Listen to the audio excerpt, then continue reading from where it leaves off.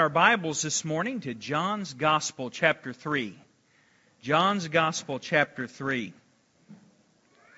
I'm going to look this morning at probably one of two of the most well-known passages in all of Scripture. Right there with the 23rd Psalm, there is John chapter 3 and verse 16.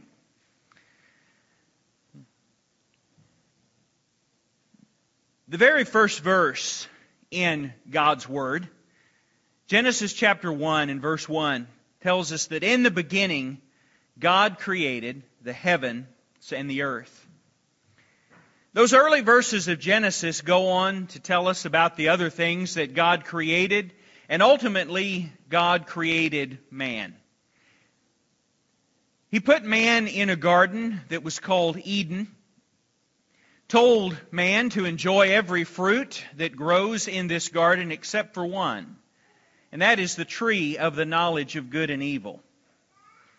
But Adam and Eve ate of that tree, ate of the forbidden fruit that grew upon that tree, thereby sinning, disobeying God. They become guilty, in other words, of disobedience. Sin is disobedience. But when they ate, they not only brought sin upon themselves, but they brought sin upon the entire human race. All of their descendants that would come later were born into sin because they inherited that sinful nature from their foremother and their forefather, Adam and Eve. When we think about sin, it's not so much a matter of, well, I choose to be a sinner or I choose not to be a sinner. No, we're born with a sinful nature that's inherent to us. Now, there may be times in our life where there's a specific sin that we could commit, that we have to make a moral choice or a moral judgment and say, I will do this or I won't do this, on the other hand. But we still have that sinful nature, and even before we realize what sin is, we're committing sin. And Scripture is very clear. Sin does not please God. Sin is something God just doesn't like. By their disobedience, they brought sin upon their descendants, and that includes you and me. How do we know that? Well, Genesis chapter 3 and verse 20 tells us that Eve became the mother of all living. Eve's name comes from the verb which means to live. And so Eve became the mother of all living. All that would follow after her became her descendants. Because of their sin, God moved Adam and Eve out of the garden. And after they were banished or banned from the garden, Eve conceived, and they had two sons, Cain and Abel. They both brought offerings before the Lord, and God was pleased with Abel's offering because it was brought in a spirit of sincerity and genuineness, whereas Cain's was not. Cain's was brought with kind of a haughty or a contrite spirit or a presumptuous kind of spirit. And so God accepted Abel's offering and not Cain's. It made Cain so angry that he rose up and he killed his brother in cold blood. God came to him and said, What is this that you've done? And Cain just kind of tried to shrug the whole thing off, and he said, Am I my brother's keeper?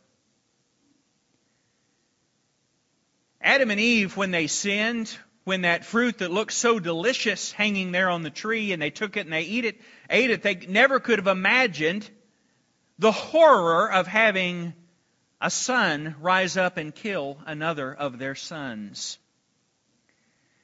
It's aptly been said that sin will always take you further than you plan to go. Sin will keep you longer than you plan to stay. And sin will keep you longer than you planned to stay. That is the nature of sin. Romans chapter 6 and verse 23 tells us that the wages of sin is death, but the gift of God is eternal life in Jesus Christ our Lord. So the fair payment or the penalty or what is due as a result of sin is death. And anyone who is a sinner is deserving of that punishment. God is holy, God is righteous, and man is tainted with sin. Sounds pretty bleak, doesn't it? You say, what hope is there for us then? If we're all born with a sinful nature, if we're all sinners, we sin every day, we sin in ways that we don't even know about, we sin at times we do know about it, we make wrong moral choices, what hope then is there? Well, I'm glad you asked, because there is good news, and it's found in John chapter 3 and verse 16. And I invite you to stand with me this morning in honor of the reading of God's Word. John chapter 3 and verse 16 says, "For God so loved the world that He gave His only begotten Son, that whoever believes in Him should not perish, but have everlasting life." Let us pray. Father, as we come before you this morning and before this great text of Scripture, we pray that your Word would speak to our hearts and speak to our minds. Change us, Father, we pray. In Jesus' name, amen. As you're seated. First of all, God loved and God gave. God loved and God gave. What is the love of God like? Well, it's kind of a hard thing to describe. If you're just trying to describe love in general, it's kind of a tough thing. You immediately, your mind moves to examples of love. So, well, it's kind of like this, and then you illustrate it with a real example. It's kind of hard, though, to talk about the concept of what is love. Well, the Bible tells us to love one another. The Bible tells us to love God. The Bible tells us that God loves us. But what does this love look like? What is it like? How would you describe it? Well, God didn't just tell us about love.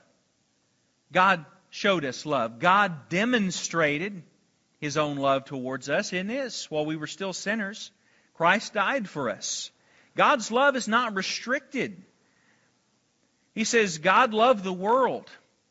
God's love is not just tied to one nation or one period of time or one group. It's not restricted by ethnicity or social classes or anything like that. It transcends all of those earthly barriers that mankind has put up. It's not reserved for just the spiritually elite, those who do a certain amount of good works, who are found to be worthy enough in some way. No, God's love is greater than all of that. God knew mankind could not save himself from having to pay the wages or the penalty for his own sin. And again, back to Romans 6:23 that I read earlier. For the wages of that sin is death. The fair penalty, the due judgment for sin is death. But the good news is the gift of God is eternal life in Christ Jesus our Lord. Man had neither the desire nor did he have the ability to come to God on his own.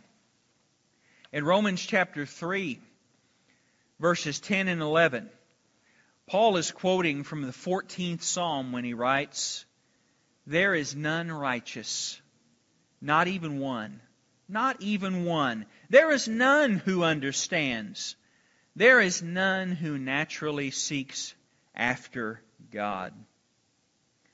The world in general, and you and I specifically, did not deserve to be spared from the wrath, the punishment that is to come. And you say, well, what is this wrath? What is this punishment? I don't understand. I'm a good person. I'm better than a lot of people that I see. I'm better than my neighbors. I've got family members that are far worse than me. Everywhere I look, there are people that are doing bad things, and I don't do what they're doing. The Bible says Whoever's kept all of God's law and yet they stumble at one point, they're guilty of it all. What does that mean? It means that they've become a lawbreaker. How many times do you have to break a law to be a lawbreaker? 5, 10, 15, 20? No, the answer is just one. If you do it one time, then that's it. You've broken God's law. You're not perfect. You're guilty of sin, falling short of the glory of God. That's where Christ comes in. He says, no one can live up to those righteous standards. So God sent His Son to kind of bridge that gap between a holy God on one hand and sinful man on the other. And no one comes to Christ except but by that bridge. No one comes to God except by the Son and through the Son. People will want to talk about God today kind of in a generic or a general way. God is creator, God is out there, God is this positive spirit in the world, and they'll talk about Him in the broadest of terms. But yet, what made God personal was Christ, who is God in the flesh, Scripture teaches us. We're told that we are brought near by the blood of the cross. But God, because of His love for this world, sent Jesus to die in our place for our sins. We say that He atoned for our sins. And that word atone basically means that everything was made right with God. If we wrong somebody in some way, we might go to them and apologize. And in that sense, we're making an atonement for any way that we might have wronged them. We say, I'm sorry. Please forgive me. That's making atonement with that person. Well, what has happened before God is that man has become guilty of sin. And Christ has come and basically stood in our place before God and atoned or made all things right. Second thing we see in John 3:16 is this.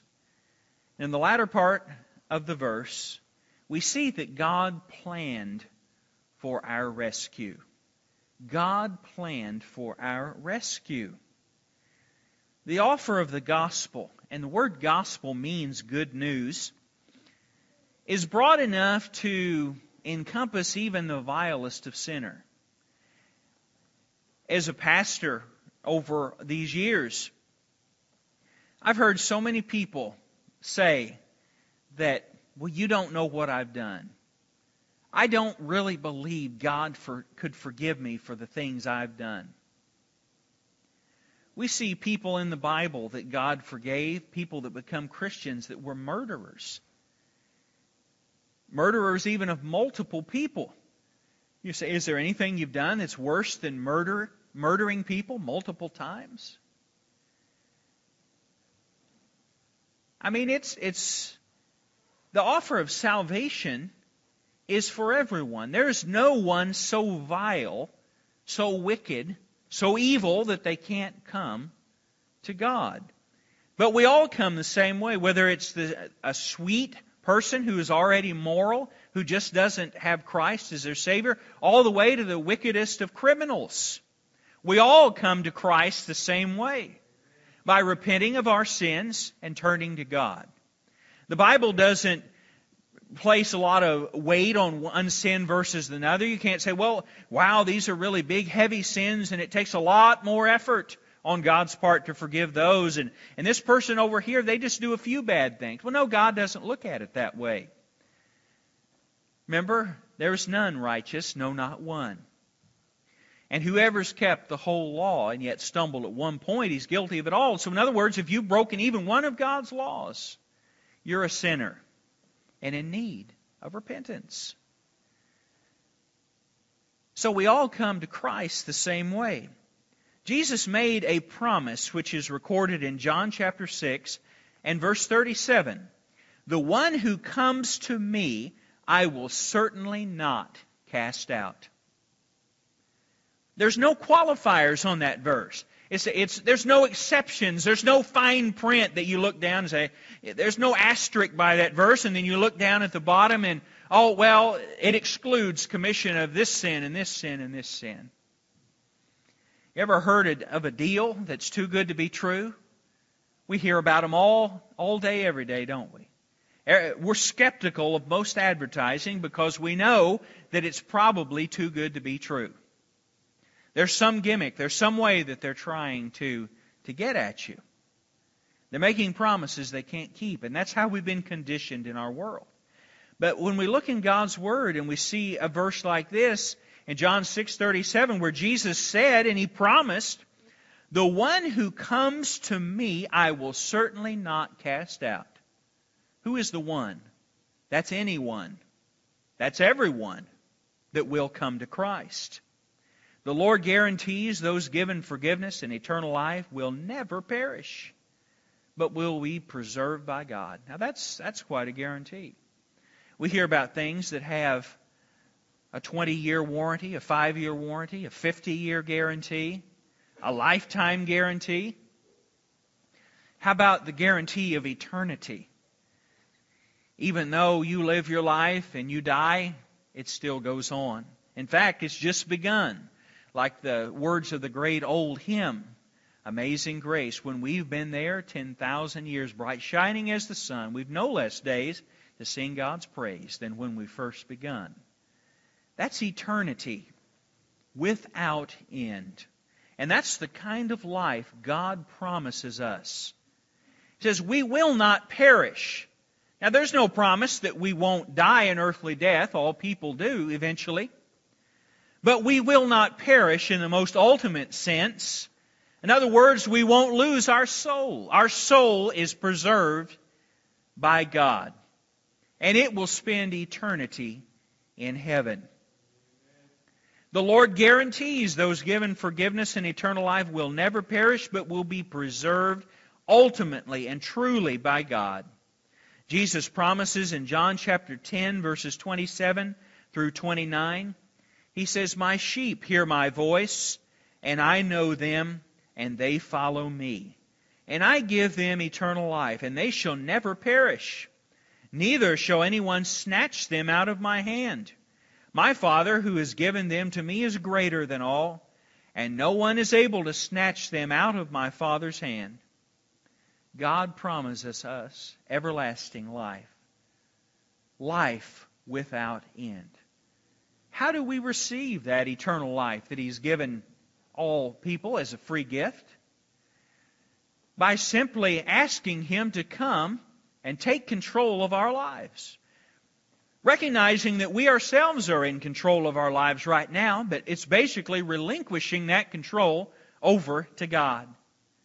Saying, God, I want to give you my life. I feel like I need to give you my life. I feel compelled to give you my life. Some could really say, I haven't been doing a very good job running it on my own. Others would say, well, I've been doing okay. But still, I'm recognizing the fact that one of these days I am going to die. I'm not going to live forever. It's appointed unto man, the Bible says, once to die, and after this, the judgment. So after we die, we're all going to stand before God in judgment. And the only thing that's going to do us any good in that day of judgment is for our sins to have been covered by the blood of Christ. If we stand there before God and say, well, I was pretty good. I didn't cheat on my taxes. I never stole anything. I didn't kill anyone.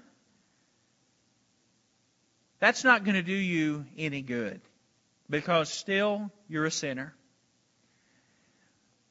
But the Lord is going to say to some at that time and in that hour, in that day of judgment, enter into my reward, the reward that has been prepared for you, because the Son that I sent, the Savior I sent, was a Savior that you followed and committed your life to. So God promises us life without end. We ask Jesus into our heart to take control, recognizing that we're a sinner, and repenting or turning away from those sins. This is only for those who believe in and trust in Him for their salvation. That's eternal life. Those are the ones who will escape the wrath that is coming upon this world. And it is coming. We look around and say, well, where's the promise of His coming? You know, preachers and churches, they've been saying that for a long, long time. That Jesus was coming back. But yet He hasn't come back yet. Does that mean He's not coming? The Bible says that God is long-suffering. And that the phrase means that He's patient.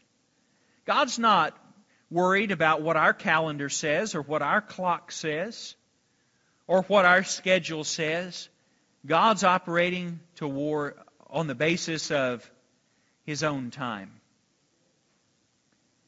Time, as we measure it, is something that we've invented. God didn't invent it. I mean, God's more concerned with seasons and epochs of time and signs of the times, very generally speaking.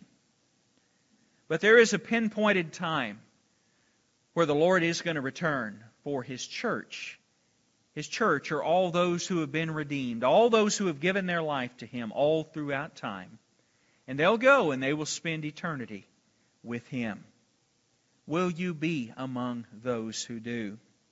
The question for you today is this: do you know Jesus Christ as your personal Lord and Savior? It's the most important question that anyone could ever ask another. Because really, eternity hangs in the balance depending on how you answer that question. Will you spend eternity with Christ in heaven? Or will you spend eternity separated from Him? Let's pray together.